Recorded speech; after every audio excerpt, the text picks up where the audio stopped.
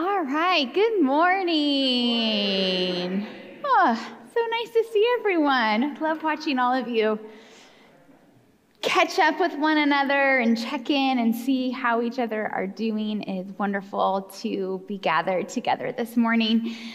Good morning and welcome to COV. I am excited to continue this morning in our series on prayer. And we're going to open up various different scriptures this morning, and I'm excited to see what the Lord has for us. If we have never met before, my name is Ruth Zilka, and I am a member of the teaching team here at COV. And I am married to Kyle, who is an elder here at COV, and is actually currently doing baseball duty this morning for our son in Turlock. So yay for him. He took one for the team this morning.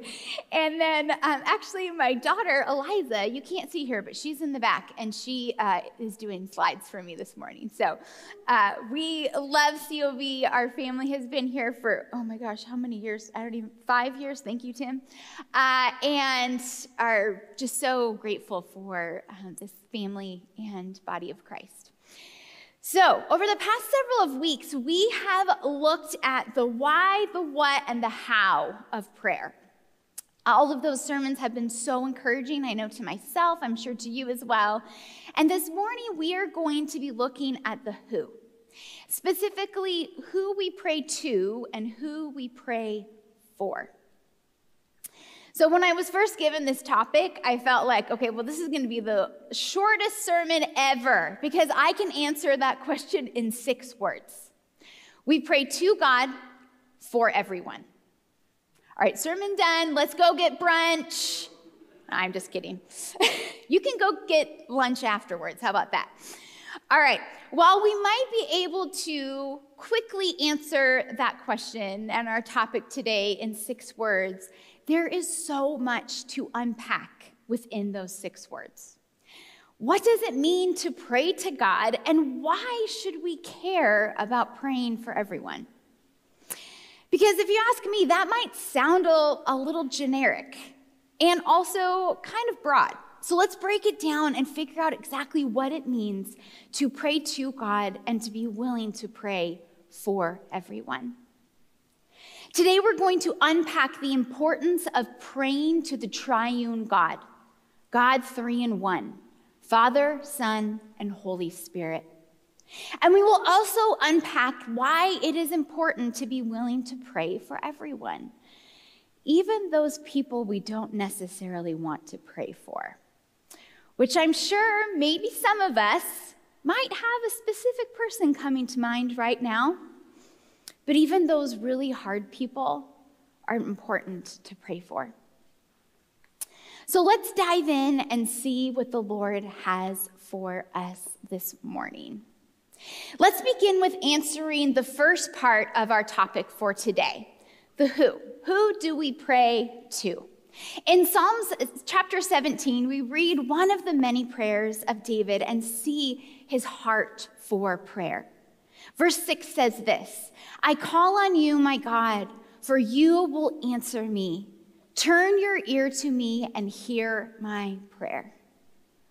There's just such a heart of wanting to connect with the Father in this verse right here. And I hope for us, as we continue to see what the Lord has for us this morning, that this would be our heart as well, that we are calling on our God because we know that he will hear us. The very short answer to the question of who we pray to is God. But you might be thinking, then why do some people begin their prayer with Dear Heavenly Father, or Dear Lord, or Father God, or maybe you even yourself have the habit of ending your prayers by saying, in Jesus' name, amen. And then we might also be wondering, well, what about the Holy Spirit? I've already talked about the triune God. We just sang about the Trinity. How does the Trinity fit into prayer? The fact that God is 3 in 1, the Father, Son, and Holy Spirit. So before we kind of connect some of these pieces, I think it's important for us to stop and to define some of these terms that we're talking about and explain the Trinity a little bit. So one of the really awesome parts about being on the teaching team, besides getting to work and meet with a lot of other really great gifted teachers, is that sometimes I get to hear about things, just sometimes, to get to hear about the exciting things at COV a little bit early. So one of these things that I've recently been able to read and hear about is our statement of faith. And the definitions that I'm going to use this morning and share with you come from that statement. And while they aren't word for word, each definition will give you a good idea of what we at COV believe. So first, let's define the Trinity. There is one God, creator and sustainer of all things. He is infinitely perfect and eternally existing in three persons: Father, Son, and Holy Spirit. All three are equal, of the same essence, and are one. Okay, so that's going to set the stage for us as we move on to these other definitions. The next is the Father. So God the Father is an infinite personal spirit, perfect in holiness, wisdom, power, and love. He concerns himself mercifully in the affairs of humanity. He hears and answers prayer, and he saves from sin and death all who come to him through Christ Jesus, or Jesus Christ. He fully knows the past, present, and future, independent of human decisions and actions. The Father does everything in accordance with his perfect will. Okay, so we've got the Trinity, an idea of that as a whole, and now we've looked at the Father. Let's move to the Son. Jesus Christ is God incarnate, fully God and fully man. You may have heard, if you've been around COV before, that Jesus is God with skin. Okay, that's what we're trying to say in these words here. So Jesus, Israel's promised Messiah, was conceived through the Holy Spirit and born of a virgin. He lived a sinless life, performed miracles, died on the cross, and rose victoriously from the dead before he ascended into heaven, where he is currently sitting at the right hand of God the Father as our high priest and advocate. The person and work of Jesus is the sole means of justification for any and every person who is adopted into the kingdom of God. Okay, so we've got the Trinity, the Father, the Son, and now let's move to defining the Holy Spirit. The Holy Spirit's ministry is to glorify the Lord Jesus Christ, to implement Christ's work of redeeming the lost, and to empower the believer for godly living and service. The Holy Spirit enables Jesus' followers to understand the scriptures, guides them to maturity in Christ, gives guidance for life, comforts them, and empowers them for service. The Holy Spirit distributes spiritual gifts to believers as he wills for the common good, and bears witness in the hearts of true believers that they are children of God. This is the triune God, Father, Son, and Holy Spirit, each with their own role, but all equal and of the same essence. 3 in 1, 3 persons, 1 God. So here's the thing about the Trinity. It's confusing. All right? Am I not the only one? Okay, thank you. And that's okay. It's okay that it feels a little bit confusing. We don't have to fully comprehend it to believe it. Because we serve a mighty, powerful God who's complex. And I believe part of the beauty of a relationship with him is getting to constantly learn and grow and increase our understanding of who he is. Let's take scripture, for example. Have you ever read a verse, maybe the second, 5th, 100th time, and still learned something new? Have you ever had it convict you in a new way or reveal something new about God each time you read it? That is our almighty, most powerful, perfect, holy God. He is trustworthy and faithful to continue to grow us, teach us, and reveal himself to us. And that's God working through all of his infinite grace. And it is one of the greatest gifts that we get to experience as his children in relationship with him. Now, prayer is a beautiful gift as well. And it is a way that we get to communicate with and worship the creator of the universe, the triune God. As Tim said a few weeks ago, prayer is powerful because of who we are praying to. And as Mike quoted St. Augustine last week, we do not pray to remind God about how holy he is. We instead are praying to remind ourselves of how holy he is. And 2 weeks ago, Daniel taught us about Daniel and how he was thrown into the den of lions, the Bible Daniel, not our Daniel, he's thrown in because of what we read in Daniel 6:10. Now, when Daniel learned that the decree, and let me just pause for a second because we're not giving context. I'm going to give you a little context. This decree was that they were only to pray to King Darius for 30 days. Okay, so let's start over. When Daniel learned that the decree had been published, he went home to his upstairs room where the windows opened towards Jerusalem. 3 times a day, he got down on his knees and prayed, giving thanks to his God, just as he had done before. We pray to the one true and holy God, not to any earthly person or thing as some religions teach. When we pray to God the Father because of the redeeming work of Jesus Christ through the power of the Holy Spirit.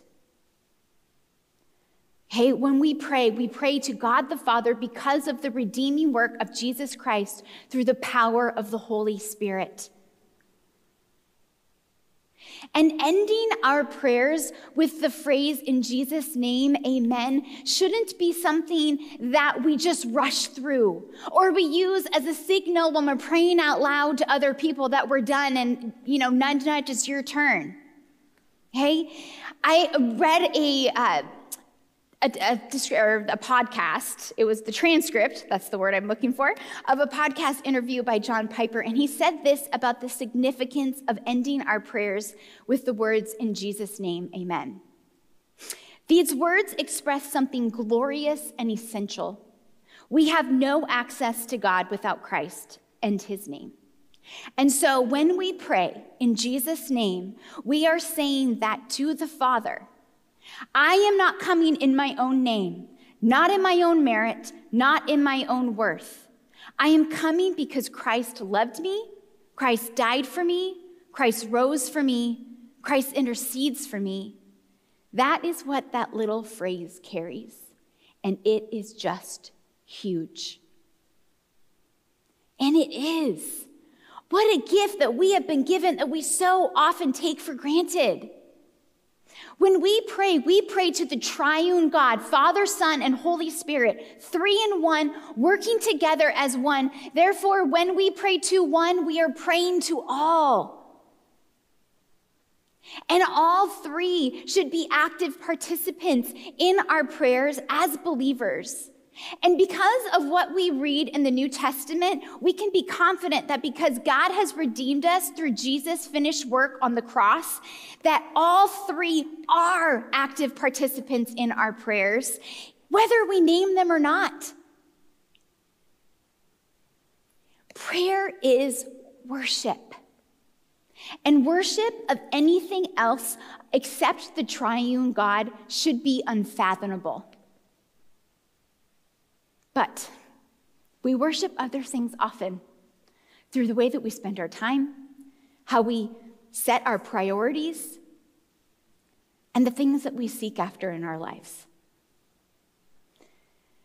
And unfortunately, the condition of our hearts and actions don't make worship of anything else but the triune God unfathomable.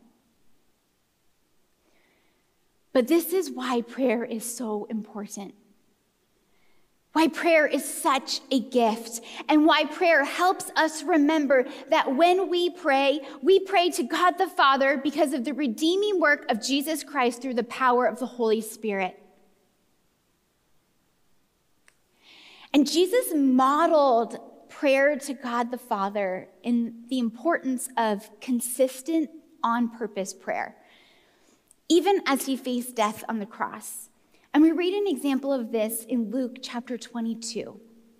This is what it says, starting in verse 39. It'll be on the screen. Jesus went out as usual to the Mount of Olives, and his disciples followed him. I just want to pause it for a second. I love that it says he went out as usual. To me, that shows consistency. On reaching the place, he said to them, "Pray that you will not fall into temptation." He withdrew about a stone's throw beyond them, knelt down and prayed. "Father, if you are willing, take this cup from me, yet not my will, but yours be done." An angel from heaven appeared to him and strengthened him. And being in anguish, he prayed more earnestly, and his sweat was like drops of blood falling to the ground. When he rose from prayer and went back to the disciples, he found them asleep, exhausted from sorrow. "Why are you sleeping?" he asked them. "Get up and pray so that you will not fall into temptation." What a beautiful example that Jesus set here for us, praying that God the Father's will would be done. We can see that there's consistency here, there's trust, but also he's pointing gently his disciples to pray as well. When we pray, we can confess, praise, and present our requests to God. All of these are forms of worship. And when we confess, we are recognizing that we are sinful and cannot save ourselves. When we praise God for who he is and what he has done, we are recognizing his power, his majesty, his sovereignty, and his work in our lives. And when we present our requests before him, whether they be for ourselves or for someone else, we are acknowledging our submission to him, the triune God, and that his will is what we seek. God the Father sent his one and only Son to this earth to take our place, die the death that we deserve, and through the power of the Holy Spirit, the Son was raised from the dead. And as Jesus promised us, if we submit to him as Lord and Savior, the Holy Spirit is alive in us today, prompting us to live as light and a reflection of the Lord's character. So when we pray to the triune God who is in control, powerful, mighty, and loves us more than we will ever comprehend. And the beautiful gift of prayer is that even when we don't know what to say, the Holy Spirit intercedes on our behalf. Romans 8, verses 26 and 27 tell us this. In the same way, the Spirit helps us in our weakness.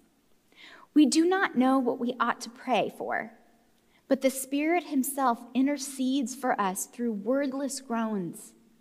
And he who searches our hearts knows the mind of the Spirit, because the Spirit intercedes for God's people in accordance with the will of God. It's not necessarily about the words we use while we pray. It is about our heart condition, our motivation, and our willingness to come before our God in prayer, even when we don't feel like it, or even when we don't know what to say, or even if we are struggling in our willingness to pray for someone else. So now that we've unpacked the who we pray to, who do we pray for? Again, the answer is simple yet complex, because we should be praying for everyone. But what makes this complex is, well, people. Okay? People can be hard sometimes. You know what I'm talking about? Okay? We got to admit that about ourselves as well. There are things about other people that are just plain annoying. All right? I can't be the only one that feels that way. We are all created in the image of God. But we are not all created with the same likes or dislikes or personalities or abilities. And while these differences are wonderful and make life a lot more beautiful and interesting, they can also cause some conflict. Now, many of you know this, but I teach communication studies at some local community colleges. And one of the classes that I get to teach is interpersonal communication. And this class often ends up feeling a little bit like therapy because we break down the complexity of human communication. Now, you may be thinking, we all communicate from birth, so why is it so complex? Well, let me tell you. It's complex because no two people are the same. No two people are alike. And let's be honest, by nature, we are selfish, sinful human beings who just want things our own way. Okay? It's true. So when people are trying to communicate under these conditions and circumstances, it can get, well, complicated. But here's the thing. The Lord desires that all types of people come to know him, to submit to him as their Lord and Savior. So we, in turn, should care about praying for all types of people, even the really hard ones. Jesus tells us in Matthew 5:43-45, "You have heard that it was said, 'Love your neighbor and hate your enemy.' But I tell you, love your enemies and pray for those who persecute you, that you may be children of your Father in heaven." While we may not feel persecuted in America in 2023 like people, let's say, in the book of Acts may have felt, we still have people in our lives that are hard, that are hurtful, and that may look down upon us because of what we believe. But Jesus tells us plain and simple that we must love our enemies and pray for those hard people. We see throughout his many letters that Paul spends a lot of time praying for people he loves. But he also prays for people who he is encouraging to turn from their sinful ways and turn to a loving God. We see his prayer for his fellow believers in Ephesians and Philippians, and we're going to look at a couple of those examples. The first is Ephesians 1, starting in verse 15. "For this reason, because I have heard of your faith in the Lord Jesus and your love toward all the saints, I do not cease to give thanks for you, remembering you in my prayers, that the God of our Lord Jesus Christ, the Father of glory, may give you the spirit of wisdom and of revelation and the knowledge of him, having the eyes of your hearts enlightened, that you may know what is the hope to which he has called you, what are the riches of his glorious inheritance in the saints, and what is the immeasurable greatness of his power toward us who believe, according to the work of his great might, that he worked in Christ when he raised him from the dead and seated him at the right hand in the heavenly places, far above all rule and authority and power and dominion, and above every name that is named, not only in this age, but also in the one to come. And he put all things under his feet and gave him as head over all things to the church, which is his body, the fullness of him who fills all in all." What a beautiful prayer for his fellow believers.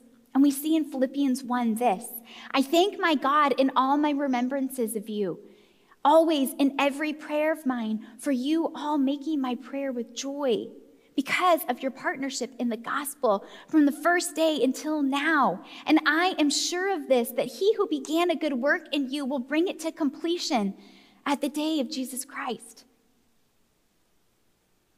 And we also see Paul as he prayed for those who were struggling in 2 Corinthians chapter 13.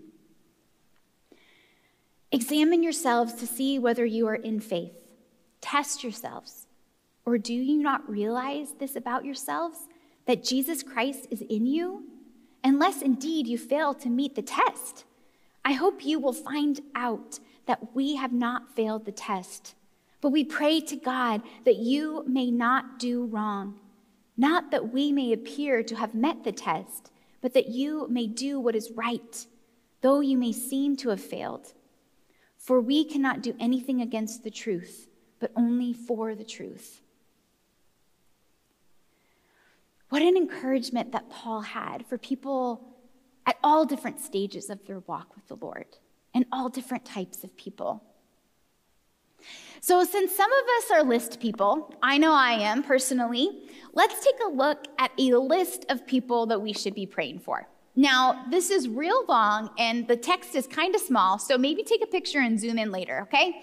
But we're going to go through these. So, we should be praying for ourselves, the people that we love, the people who are hard to love, the people who have hurt us, the people who don't know the Lord yet, our children, other people's children, our future children, our spouses, our future spouses, our significant others, our leaders, both in the church, in government, or at our place of work, our friends, those who we don't have a relationship with yet, right? Our future friends, our neighbors, our co-workers, our extended family members, our church family, teachers, classmates, people of influence in the world, even people we see at random places throughout our day. To sum it up, we should pray for all types of people, and we should consider it joy when we do so. Now, this is not an exhaustive list, all right? Even though I've covered a lot of different types of people in our lives, the point of putting a list like this up is to help us start to think about who are the people in our lives that we need to be praying for. I know for me personally, it helps me to write things down so that when I tell someone I'm going to be praying for them, I actually remember to be praying for them, okay? The Notes app on my phone has been a lifesaver. But I also brought a little visual aid with me this morning. I have notebooks like this. Not all of them are this nice. But I have notebooks upon notebooks upon notebooks that I have filled with my prayers, for probably the last 20 years. And I have kept them all. They're in a bin in my garage, and when I complete one, I go put it in there, and I go usually to TJ Maxx and buy myself a new one, because they're cheap and cute there. But I have written things down. And typically when I pray, I have an order in which I pray. So I want you to just please hear me for a second. This is not a formula, okay? This is just something that I have done and a habit that I have built in my life that has really helped me. It's helped me to be consistent in my prayer, and it's helped me, first and foremost, to keep my relationship with the Lord as my top priority. And then it's really helped me to also not just spout off a bunch of random requests or things that I want before the Lord. So when I pray, I typically begin with praise. And I want to spend time starting out praising God for who he is, what he has done, and how he has answered prayer. So I'm going to read you a few little excerpts from an example. This is from 2016, so you can see how that was a while ago now.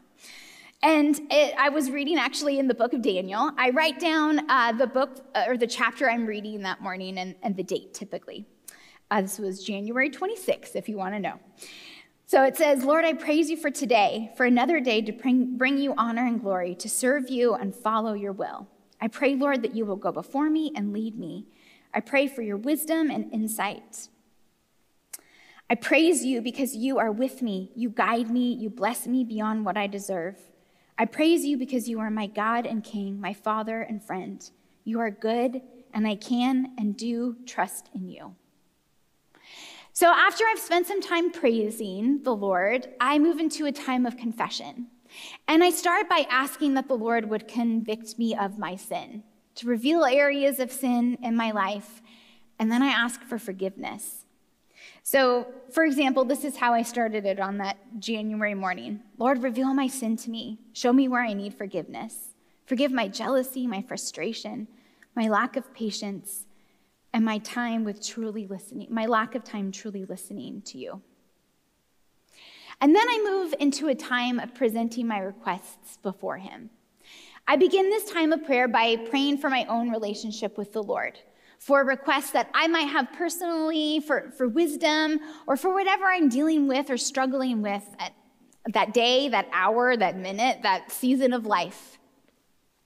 And so it would go something like this. Father, may you use me. May I boldly proclaim your truth and hope to all I come in contact with today. May I proclaim your hope and truth, and may you use me, Lord. And I go on to pray more about whatever is going on in my life. And then I move to praying for Kyle, my husband. And I pray for him that God would bless him and lead him, whatever he's got going on. And then I move into a time of praying for my children. And I pray for them individually. And then I move on to praying for my extended family or friends or ministry opportunities or for our leaders. And I don't pray the same prayer every single time. And after I pray for myself and my husband and my kids, I don't even go in the same order all the time. I like change, so I like to switch things up. Sometimes I write my prayer. Sometimes I go on a walk and I pray out loud. Hey, I usually put my headphones in so people think I'm talking to somebody, if I'm being honest. But sometimes I'm praying in my head as well as I'm walking. And sometimes my prayer time is shorter and sometimes it's longer. But the point is that I'm praying. And I'm not just praying for my own concerns, I'm praying for others, and I'm praying for all types of circumstances as well. James 5, verses 13 through 20 encourages us in this way when it comes to prayer. Is anyone among you in trouble? Let them pray. Is anyone happy? Let them sing songs of praise. Is anyone among you sick? Let them call the elders of the church to pray over them and anoint them with oil in the name of the Lord. And the prayer offered in faith will make the sick person well. The Lord will raise them up. If they have sinned, they will be forgiven. Therefore, confess your sins to each other and pray for each other so that you may be healed. The prayer of a righteous person is powerful and effective. Elijah was a human being, even as we are. He prayed earnestly that it would not rain, and it did not rain on the land for 3.5 years. Again he prayed, and the heavens gave rain, and the earth produced its crops. My brothers and sisters, if one of you should wander from the truth, and someone should bring that person back, remember this: whoever turns a sinner from the error of their ways will save them from death and cover over a multitude of sins. When we are praying for others or for circumstances, we need to remember who we are praying to: the triune God, the creator of all things, the one true and holy God who is in control, whose will is best, and who loves us and others far more than we will ever be able to comprehend. He is the one who saves, provides, heals, and leads us, and whose perfect plan we can fully trust. I know for me personally, it is far easier to pray for people I love.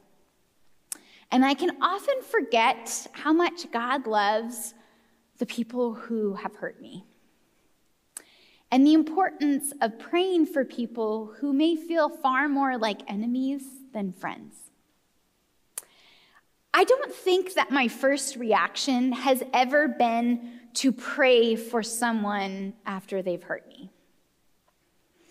In my humanness, I want to stay angry because I think it will be easier.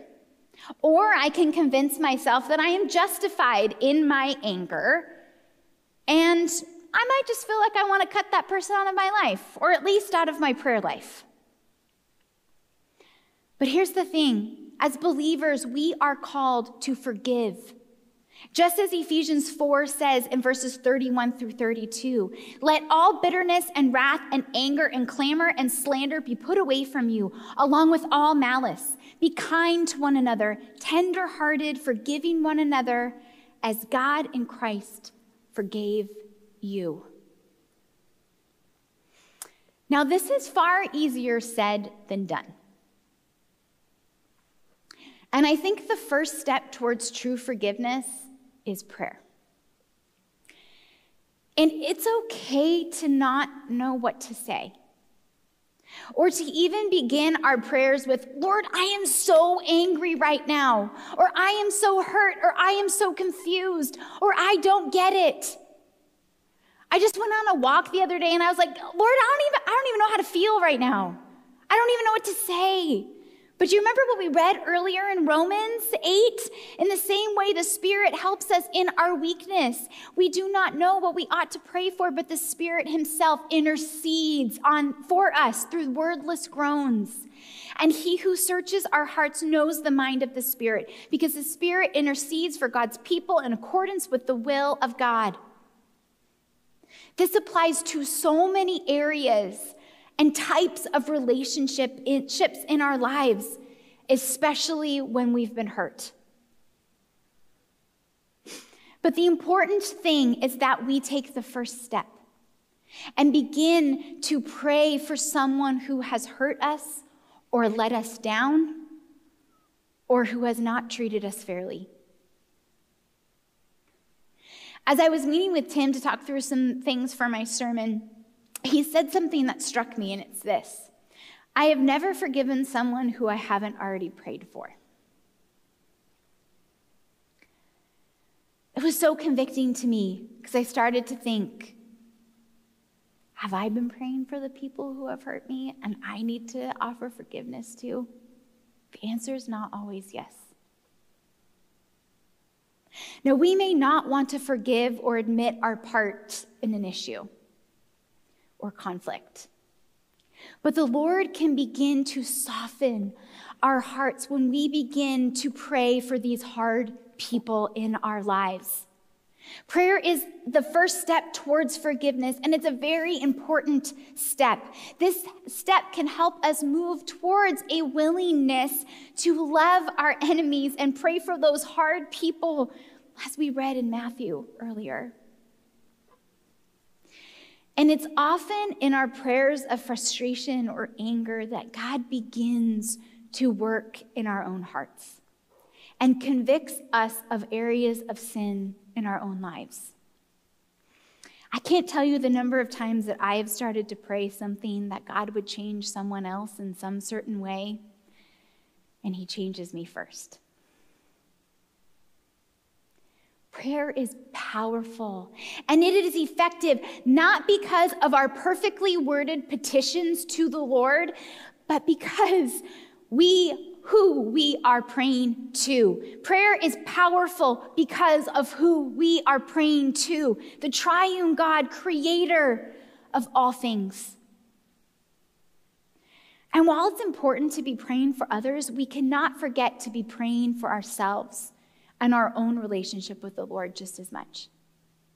We need to praise God for how he has grown us, changed us, and used us for his glory. We need to pray that the Lord would convict our hearts and lead us to repentance. And we need to present our requests before him, asking him to grow us and to change us, to use us, and to grant us wisdom. Because life can be hard. But we have prayer. One of my most favorite prayers is what Paul prays for the church in Ephesus in Ephesians chapter 3. I'm going to read this prayer to us.